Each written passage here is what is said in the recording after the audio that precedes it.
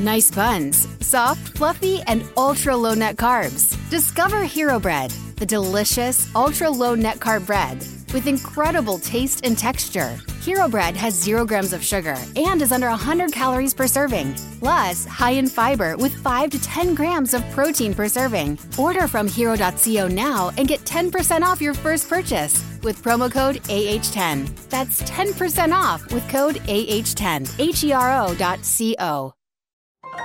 This is a podcast from Minute Media.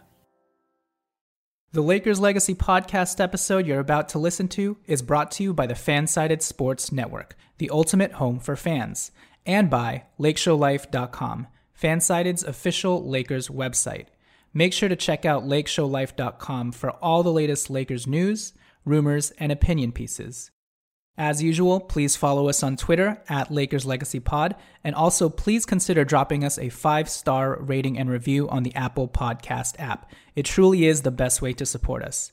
And now, on with the showtime.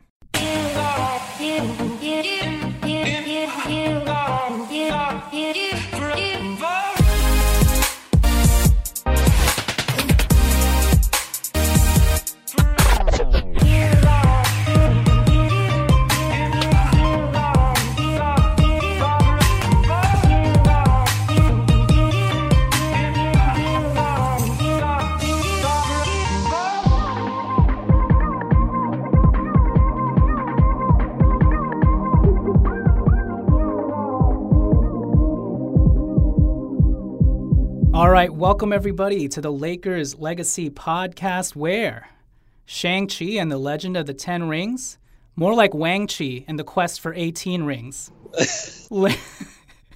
Lakers Nation times Wang Lin. Now we're talking. By the way, I know it's pronounced Shang-Chi, but anyways, it fit for the Shang-Chi Wang-Chi joke. I'm your host, Jonathan Hernandez, and I'm joined by my co-host, Tommy Alexander, who's joining us via a drive-through call-in on a major Los Angeles freeway. I think it's still the 110. Tommy, how are you doing, and have you seen Shang-Chi yet? I've been cruising the 110. I'm looking for him, but I have not seen him yet. I'm not talking about Wang-Chi. I'm talking about the movie Shang-Chi. No, I'm looking. Oh, you're still looking for... So, okay. Oh, wait, I'm confused. Have you seen the movie Shang-Chi and the Legend of the 10 Rings yet? No, I haven't. I'm trying to find the screen out here that is playing it, but... Okay, I see.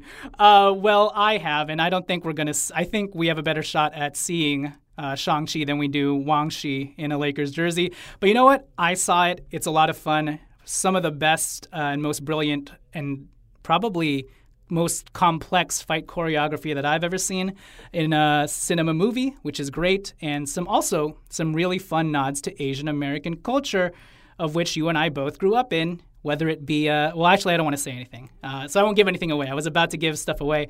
But yeah, just check out Shang-Chi and the Legend of the 10 Rings. I think it was made for IMAX, so if you get the chance, go to the AMC at Universal City Walk, because I think they have the best IMAX theaters. So there are definitely some scenes in the third act where if you watch an IMAX, you will feel like you're flying, and that's pretty much all I'll give.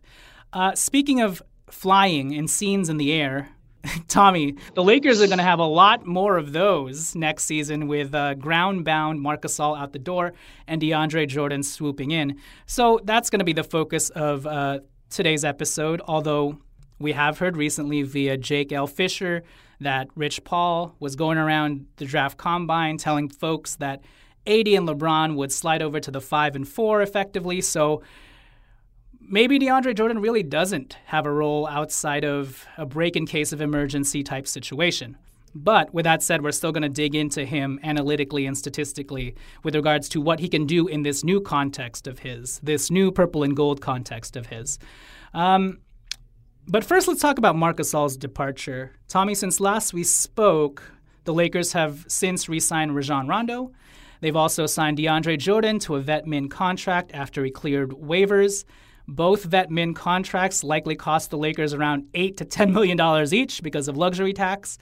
And then last week, the Lakers traded Marc Gasol back to the Memphis Grizzlies along with a second-round pick and got back a $2.7 million trade exception and the rights to 27-year-old Wang Lin, Wang-Chi. saving them about $10 million in the process, I believe, while also giving Marc a poetic full-circle way to end his career, as he now plans to stay in Spain and play for a Spanish basketball club that he owns named Girona? Girona! My Girona. Apologies if I mispronounced that. Okay, so I don't want to spend too much time on this and re-litigate all of the drama with Marc last year, but I wanted to get your quick thoughts on his departure. I'll say my piece really quickly by saying that if you listen to us over the course of the entire season last year, it's no secret that I kind of hated the way the Lakers handled the Gasol situation. While I think they were actually justified in trying to look for healthier replacements in light of Marc contracting COVID and him looking a little bit over the hill, I feel like the lack of communication, the lack of sensitivity, and also kind of the lack of self-awareness with regards to bringing Andre Drummond in, promising him a starting job in the very brash way that they did, while also seemingly not massaging the situation with Marc. I don't know. It just kind of rubbed me the wrong way, and as we've seen, or some people have intimated, probably rubbed Marc the wrong way.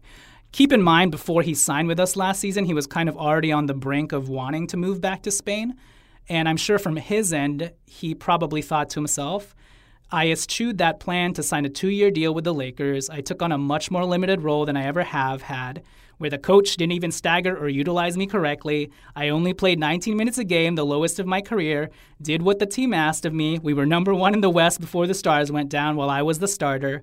I shot 17 of 40 from 3 when some of those guys were injured right before I got COVID.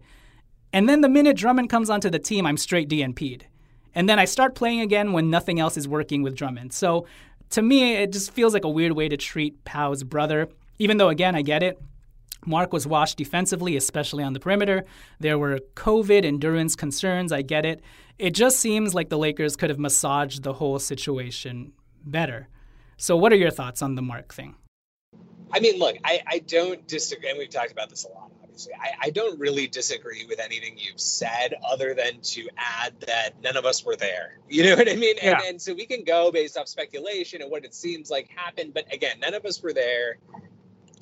To me, like, I think the biggest point that you made was that Marc was 1 foot out the door to Spain. I mean, he wasn't deciding between us and another team last year in the NBA. It was like Lakers or go back to Spain.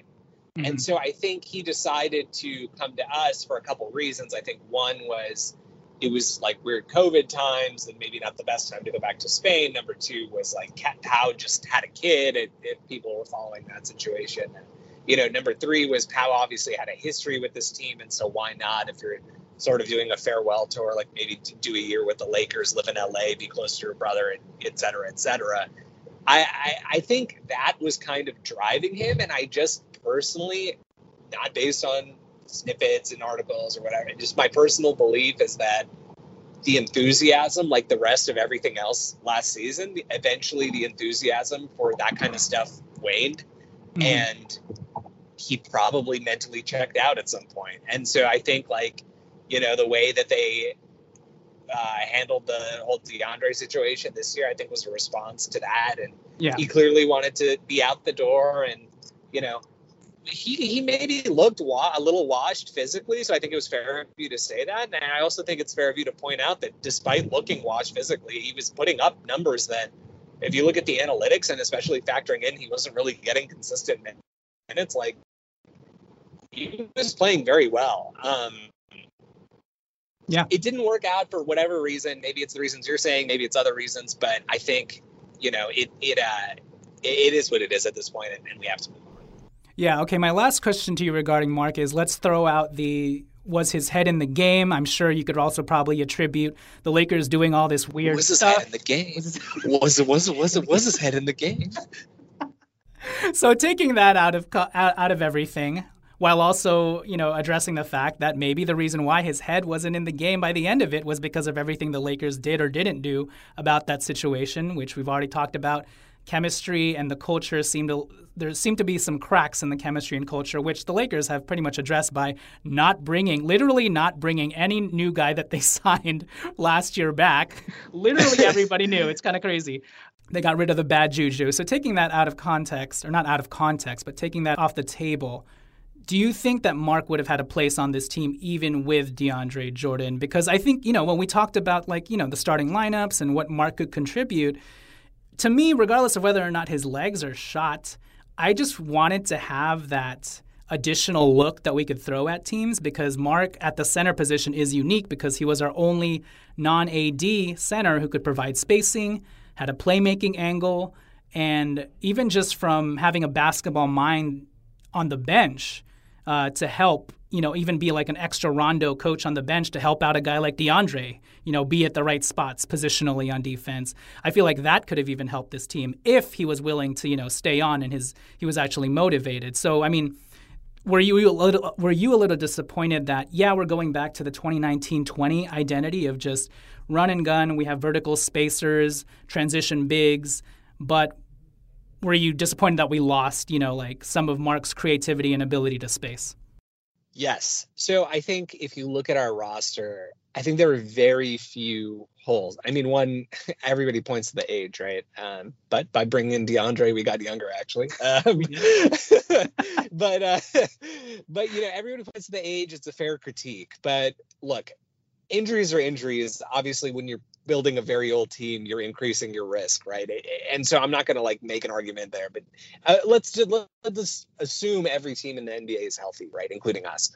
Assuming full health of everybody, our roster has very few gaps. If you want to look at one gap that we do have, it's that 4-5 position, sort of the Markieff even role from the last season and the season before, of a guy who, like you said, can be a 5 potentially, even if he's Marc is bigger, but even if he was a smaller guy like Markieff, could be the 5 and could play some defense and could hit some shots. Now, we even need Marc less from a playmaking standpoint this year than we did last year. Like last year, he was actually, unfortunately, fairly critical to our playmaking issues because he was one of the few guys outside of LeBron who could pass the ball.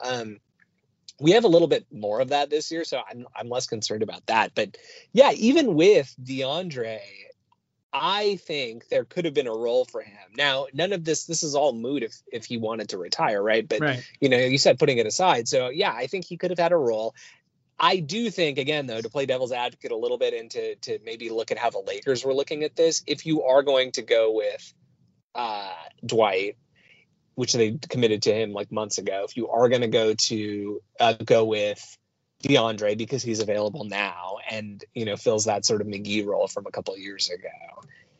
Even if Marc could have a spot on this team, why not, get rid of him now and kind of keep that? I'm not saying it's easy to find somebody like this, right? But why not kind of keep that open, see if you can get somebody maybe even a little bit younger who can provide some of that, maybe somebody a little more athletic. I mean, look, I don't know what's going to go. It seems like as of, whatever the date is today, September 15th, 2021, it's September 2021. It does not seem like Kevin Love is going to get bought out, but even Kevin Love could give you some of that floor spacing at a, position, at 4-5 position, if he's playing next to AD. So there are potential replacements, and it is an odd look to carry 3 true centers when you're planning not only to play AD a lot more during at the center during the season, which is what we've been hearing, but certainly in the playoffs. I mean, in the playoffs, AD is going to be playing 80% of his minutes at the 5, right? So then you end up in this weird situation where you have some serious roster imbalances. If Carmelo Anthony's 37 years old, if he gets hurt, God help you, right? So he's your only other 4 besides LeBron. And if AD's playing 5, what do you do? So I can see why they would want to move on regardless. But you're correct. I think Marc theoretically had a role here. I just think they're hoping they can find someone at that sort of 4-5 height who can give them what Marc sort of brought last year. Yeah, I agree. So, I mean, we wish Marc the best. We wish his time with the Lakers could have ended better. But in light of his departure, that seems to have come from his end. Thank God the Lakers actually had a backup plan. And somehow I'm saying thank God DeAndre was bought out because we can at least patch things up adequately on the fly. And DeAndre's player template also just so happens to fit the identity and style of what the Lakers want to do this year. That's what we'll get into next, right after the break. Hey folks, today's show is brought to you by the marginal writing skills of yours truly, Jonathan Hernandez. But did you know that this same Jonathan Hernandez who's speaking to you now is not only a corny, punerific Lakers podcast host, but also a TV writer who works in the entertainment industry as well? Now, I say that not to puff my chest out, but actually to do the exact opposite and grovel. Because if you're a showrunner, an exec, or a fellow writer on a current show and are looking for some fresh new voices, well, please consider this quirky Filipino dude with this Lakers podcast who's speaking to you now. I'm pre-WGA, have years of animation production experience, script coordinator experience. I've also written 4 fully produced freelance animated scripts, and I was also privileged enough to have been named a finalist in the 2021 Universal Animation Writers Program. So for anyone that's looking to take a shot on a novice writer who's just shooting his shot right now in the weirdest way possible, I'd love to set up a general meeting or an informational with you to simply discuss potential opportunities. So please feel free to reach out to jhun247@gmail.com. So with all that said, now back to the Lakers. Attention listeners across the galaxy.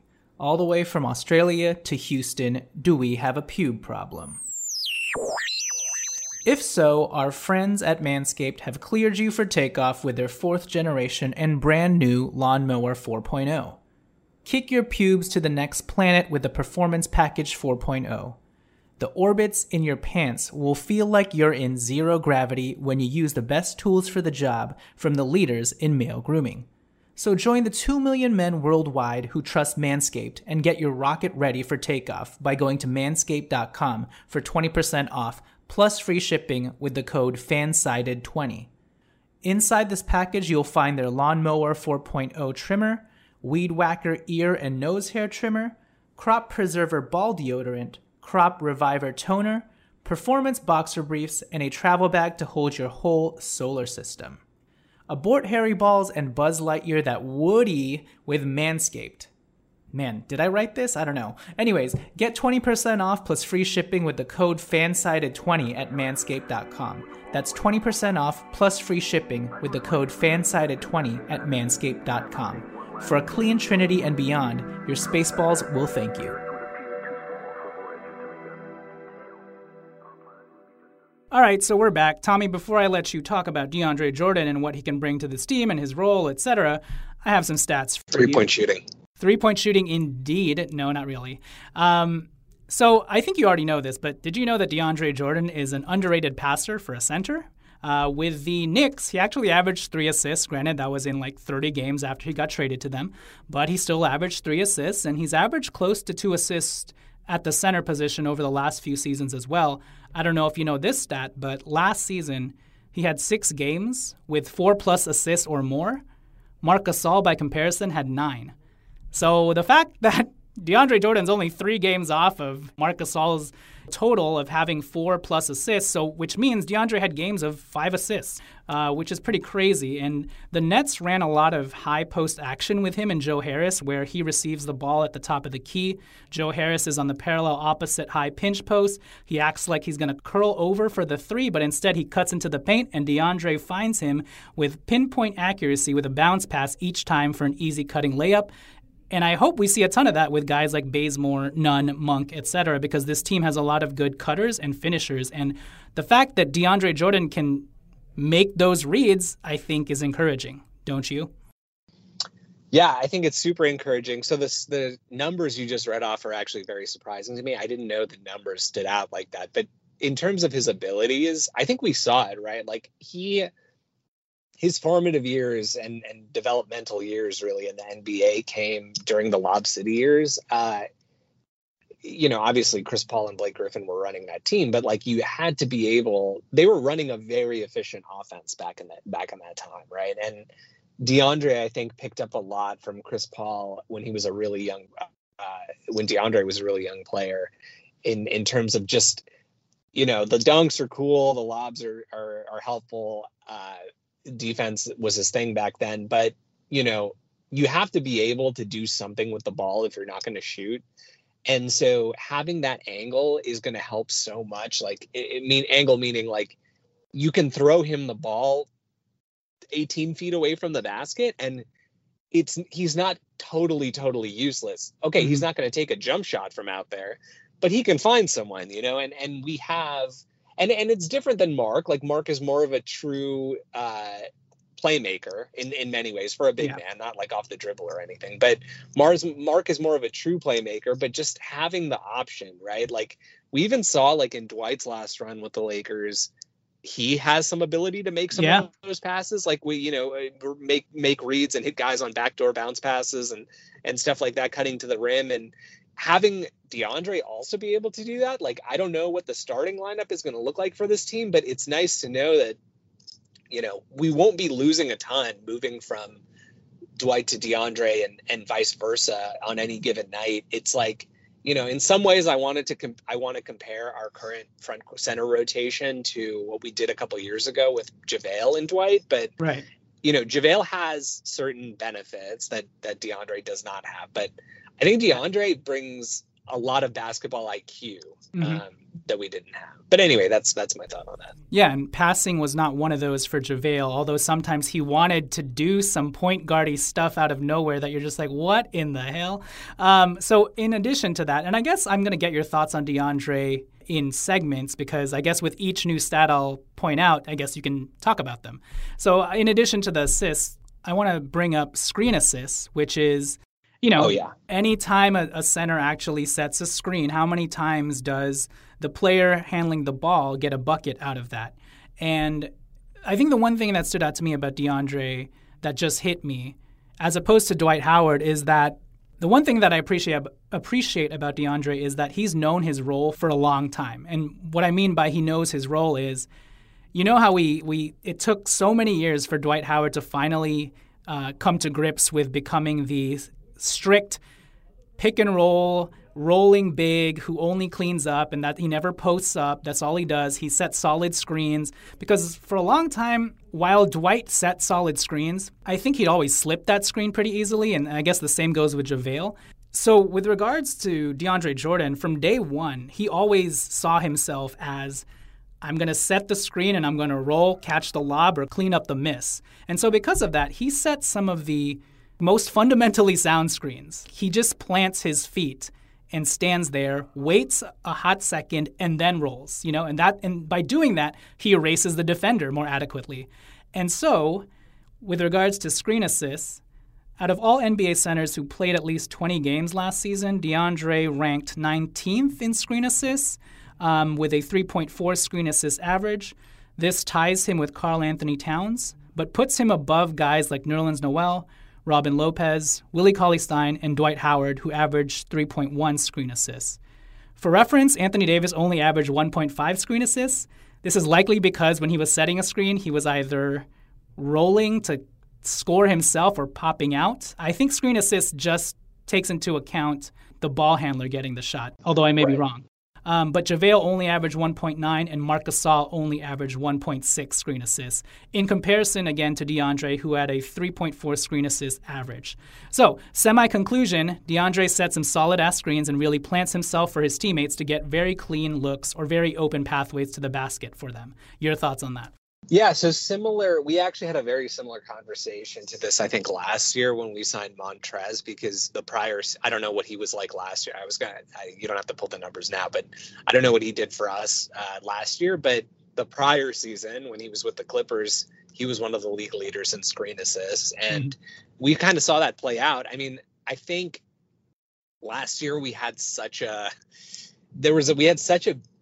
lack of guys who could use a screen to create something for themselves, heading towards the rim, that maybe those numbers were deflated a little bit. And I think partially explains the AD thing, although the points you made also partially explain the AD thing. But, DeAndre, he's pretty much like, to the extent you're going to play a true center in 2021, like, he's kind of what you want, right? And he's kind of like what Dwight brought us in some respects a couple years ago.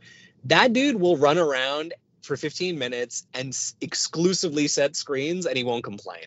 You know what I mean? And it's like, that's what you want. You want a big guy who's going to go out there and set really solid screens and not complain, and not, doesn't matter if he's getting touches, doesn't matter if he has to, roll and nothing happens and he has to come out and rescreen. Like he's just going to do it over and over and over. He's a massive human being, and he's going to set some very powerful screens for us. And I think, it's obvious. And there's a reason this guy, is getting up there in age. Although he's only 33. I mean, he's not like that old, but, centers tend to age a little bit more quickly, and especially athletic centers. But, Deandre's 33, and he's getting a little bit up there. He's lost a little bit of the explosiveness he used to have. But part of the reason he still put up like a very solid season for the Nets last year is because he can set, it's like you put it well, like, he wipes guys out of plays on offense when defenders on offense when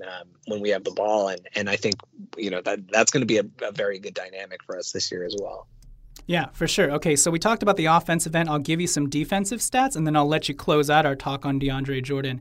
So with regards to defensive at the rim percentage, 6 feet or less. So when it comes to how DeAndre Jordan guarded the rim at 6 feet or less, most players shoot around 61 to 62% at that range.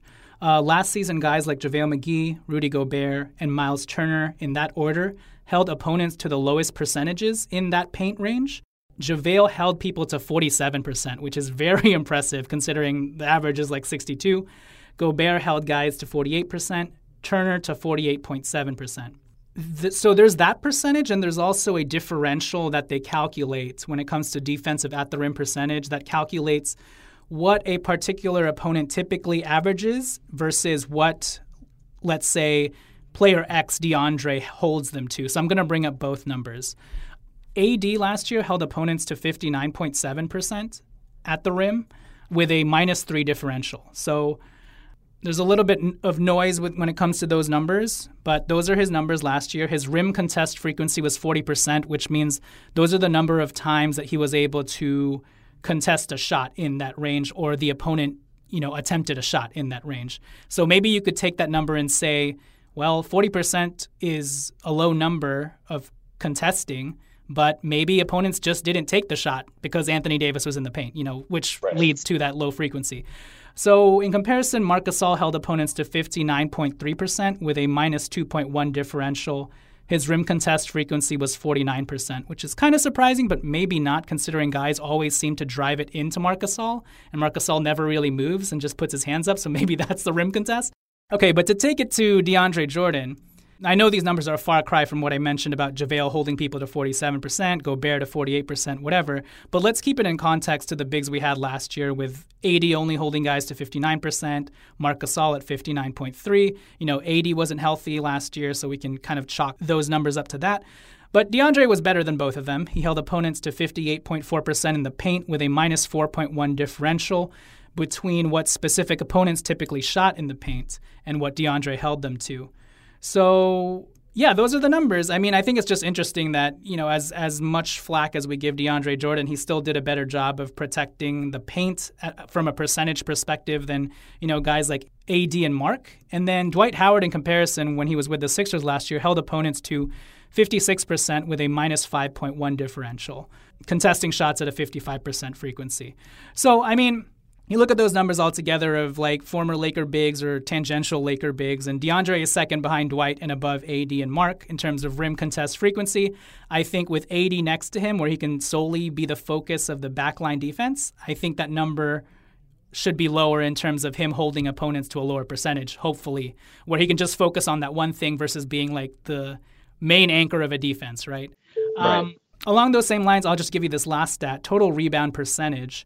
Now, this statistic is calculated by taking the total number of rebounds secured, both offensive and defensive, and dividing that number by the total number of rebounds available. Did you know that DeAndre Jordan, on his career, has a 21.6% total rebound percentage, which ranks 4th all-time in the NBA behind Reggie Evans.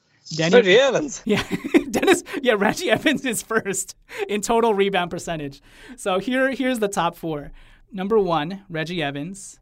Number 2, Dennis Rodman. Makes Number sense. 3, former Laker Andre Drummond. And then, former Laker Andre Drummond, and then DeAndre Jordan is 4th. Dwight Howard, by the way, is 7th all-time in total rebound percentage. So the fact that the Lakers have 2 of the best rebounding centers of all time on their team currently, although we know that they're older at this stage, yada, yada, it's still pretty crazy to think about. But here are DeAndre Jordan's total rebound percentage in comparison to Marc Gasol and even JaVale McGee. In 2020, he had a 23.5 total rebound percentage, which is actually more than higher than his 21.6% career total rebound percentage. But in 2021, he had an 18.9 total rebound percentage. Marc Gasol had a 12.2 total rebound percentage. And JaVale McGee had a 19.8 total rebound percentage in 2021. So DeAndre's just slightly off JaVale McGee's total rebound percentage.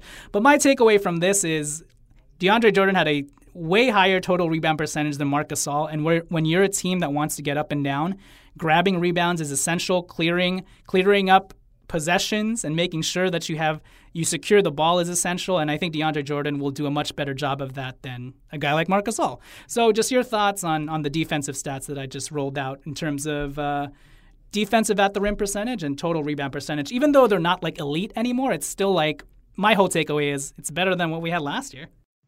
Yeah, it's better than what we had last year. And look, I don't want to be, again, I think fans get a lot of flack for this, maybe rightfully so, for being like, well, it's going to be different on our team. You know what I mean? And try to, but I will say that like, it often is the case that Frank Vogel is able to maximize his bigs.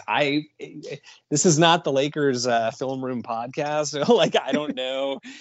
I can't tell you from an X and O perspective, like why he's able to do that or how he's able to do that. You got to go ask Cranjus in the basketball or Pete about that stuff. But you know, it seems like he's able to do it. And I'll even include like Andre Drummond, right? Because Andre Drummond had obviously he's known for his rebounding, right? But he had some really poor defensive numbers when he came in, and we made him look very, very serviceable in, you know, the team defensive schemes that we were kind of running last year, right? So I think like the at the rim numbers and the contest numbers, all that stuff is encouraging on a team that emphasizes defense as much as we do, as opposed to a team like the Nets, right? You wonder how much left does he have in the tank in 15-minute bursts, as opposed to over 60 games that he played last year. Wasn't he averaging like 20 minutes a game, something like that? Like 22 minutes. 22 minutes a game. He had some like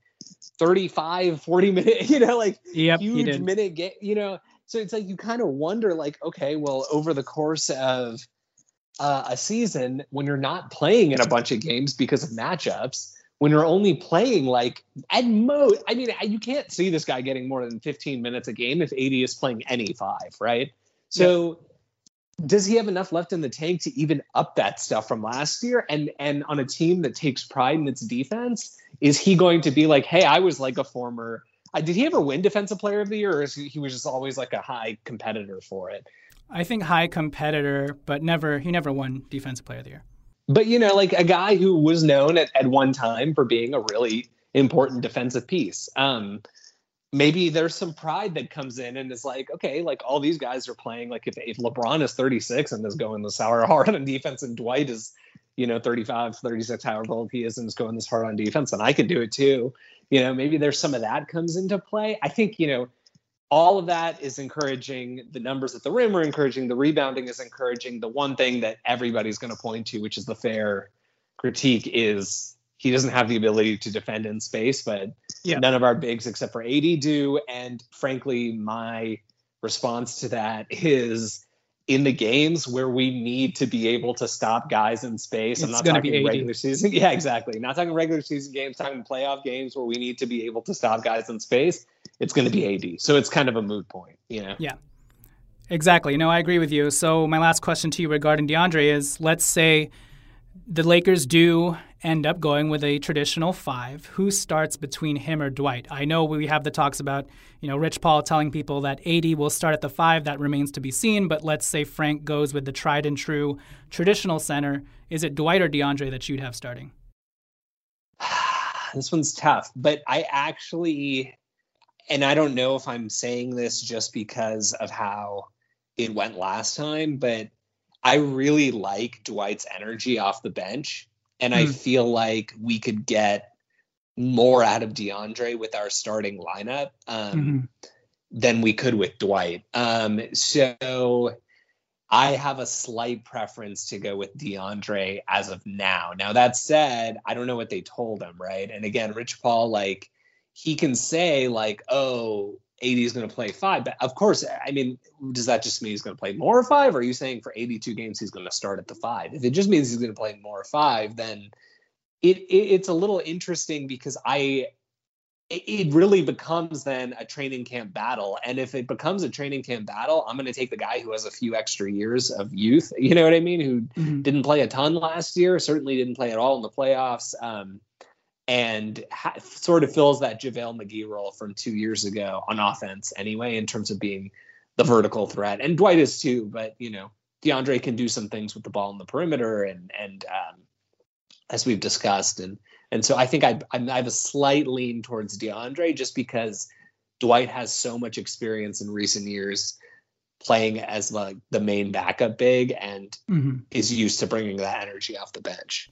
Yeah, no, I actually agree with you overall. My slight devil's advocate for bringing DeAndre off the bench is if you know you're going to phase this guy out eventually anyways, maybe it's easier to do so if he's already has a limited role off the bench, whereas if you start Dwight Howard, you know you're going to use him one way or another in the playoffs. So even if you shift him to the bench, he's still going to play. You know what I'm saying? So that would be my devil's advocate. But to get back to your point about Dwight Howard bringing that energy off the bench, I'm also just not comfortable with DeAndre Jordan being the anchor of a probably lesser defensive-focused bench unit with like Kendrick Nunn and Malik Monk and Carmelo Anthony. Like, putting DeAndre there seems just like a recipe for disaster, whereas at least if you have Dwight there, he's the defensive general that can keep everything together. You know what I mean? So exactly. I think because of that, let's just start DeAndre, split the difference, and give him the guardrails that are Anthony Davis, LeBron James, Kent Bazemore, some of your better defensive players. All right, with that said, let's close this episode out, the last 4 or 5 minutes of this, talking about the final 2 roster spots. Tommy, Kenneth Faried. Just kidding. We're not going to talk about Kenneth Faried. The one thing that I'll say about Kenneth Faried, I think we've already mentioned this. At least I mentioned this on Twitter. This is likely a leverage play by his agent. And if anything, it's just a training camp invite because the Lakers do need to fill out 3 or 4 more roster spots. His best season came with the Rockets during that Chris Paul Harden year. He did stretch his game out a little to the three-point line that year, hitting like 7 of 20 that season. The one thing I'll say about him is he does run the floor well and he is athletic, so he fits our identity in that sense. He's like a poor man's more vertical flying Trez in some senses. But regardless, I don't want to talk about Kenneth Faried. We technically have 2 roster spots, but given the fact that we're paying almost like 4 times the amount for every dollar with regards to luxury tax, it's dubious whether or not we're actually going to fill those spots. And if we do, it's likely going to be non-guaranteed. But what do you think the Lakers do with those spots? And for me, obviously, we still need a wing. James Ennis is out there, athletic, looks like the prototypical 3-and-D mold guy. Glenn Robinson III, former slam dunk champion, is still out there, who we've been linked to in the past. And then I think outside of the wing area, I feel like we could still use a versatile big, especially with Marc out the door. We haven't really necessarily filled that Markieff Morris type. And so for me, it's almost like I kind of wish Aaron Baines hadn't been injured in the Olympics because he would have been like a perfect sort of big for us. In fact, he's kind of like Marc Gasol, but the more mobile version, even though he's 35 years old. And then it's also a shame that Myers Leonard is a racist because he also maybe could have helped. He's only 29 years old. He literally spaces the floor, but he does have that prototypical 7-foot center physique. But in lieu of those guys, I feel like a guy like Mr. Catch You on the Flippity Flip, Mike Scott, is literally Markieff Morris, Tommy. Catch you on the flippity flip. So Mike Scott 6'9" with a 6'10"-ish wingspan, although if you go by him, he said on Twitter that he's 6'10" with a 7'3" wingspan. That's what he said on Twitter. Look, he's 33 years old. He's a tough dude, not as well-rounded a player as Markieff Morris, especially not defensively, but he is a career 36% three-point shooter. His last season with Philly in 2019-20, he shot 37% from three, hitting 1.4 a game. In 2018-19, he shot 41%, hitting 1.8 a game. Doc Rivers actually spot-started him at center for Embiid a couple times to mix results during those 2 seasons. But to me, he is pretty much Markieff Morris, and I wouldn't mind giving him a training camp invite. So what are your thoughts on that and just the whole roster situation in general? Scott's Tots, you got 2 minutes. Okay, so I like the guys you've mentioned. I don't know a ton about all of them, right? They're kind of journeyman guys. I think you're right. And we touched on this a little bit in this Deandre stuff, right? But the one gap that you can kind of point to on our roster and be like, well, they could use someone in this position. I think we could use a guy who's more of a 4-5 who can stretch the floor and doesn't have to be a true 4, doesn't have to be a true 5, but somebody who's kind of in that range, let's call it 6'9" or taller, but willing to like muck it up in the paint and can stretch a little bit. I think those are the types of guys I would be the most interested in. I am kind of wondering if the reason we haven't, the 15th spot, just mark that open for like the start of this season. You know what I mean? Like, I don't think we're going to even give someone a non-guaranteed deal for that spot. I think we're just going to keep it literally completely open, which is fine. So it really comes down to that 14th spot, and training camp is like in 3 weeks, isn't it? Like it's coming up very, very quickly. Yes. End of September here, 2.5 weeks. So, I suspect that the reason we have not signed anyone is because there's a chance we're looking at that 14th spot as the de facto 15th spot. And so we're only making non-guaranteed offers. We're only giving camp invites, et cetera. And guys are holding out to see if they can get a better deal somewhere else, which makes sense. And so I think it's really going to be a competition, but I think guys like a Mike Scott, guys like even a Kenneth Faried, who again, is a kind of a divisive player, but we need somebody at that 6'9"-ish height. DJ Wilson, 6'10", 7'3" wingspan. Somebody like that to come into camp and compete. We have a few camp invite spots that are still open. So somebody is going to make the team. I just don't know who. It's unfortunate because you almost would really like to see that spot go to like a G League, like undrafted free agent type guy, but if you watched our G League team or our summer league team this year, we didn't really have many guys like in that size range that could kind of, solve the issues I'm talking about now. So I do think it's going to be a veteran.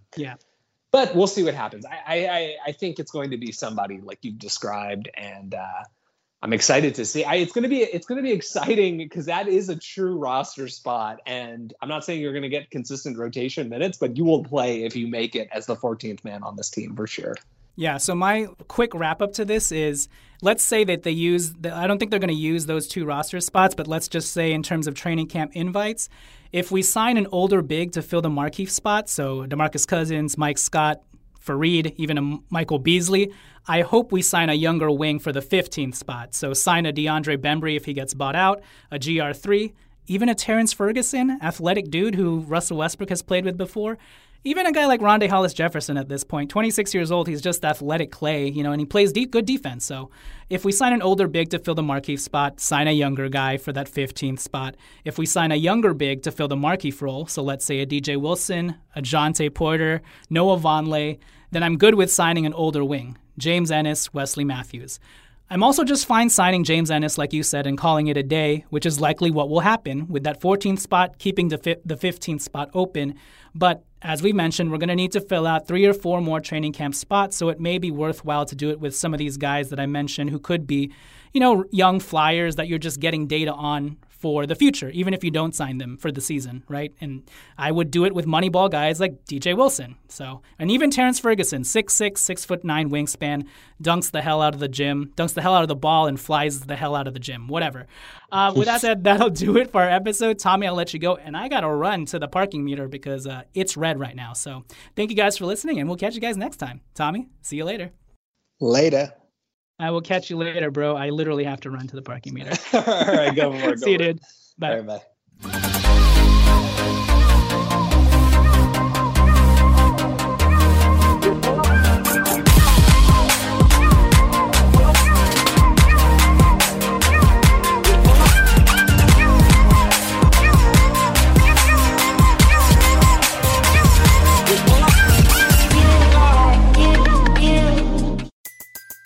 Everybody in your crew identifies as either Big Mac Burger, McNuggets, or McCrispy Sandwich.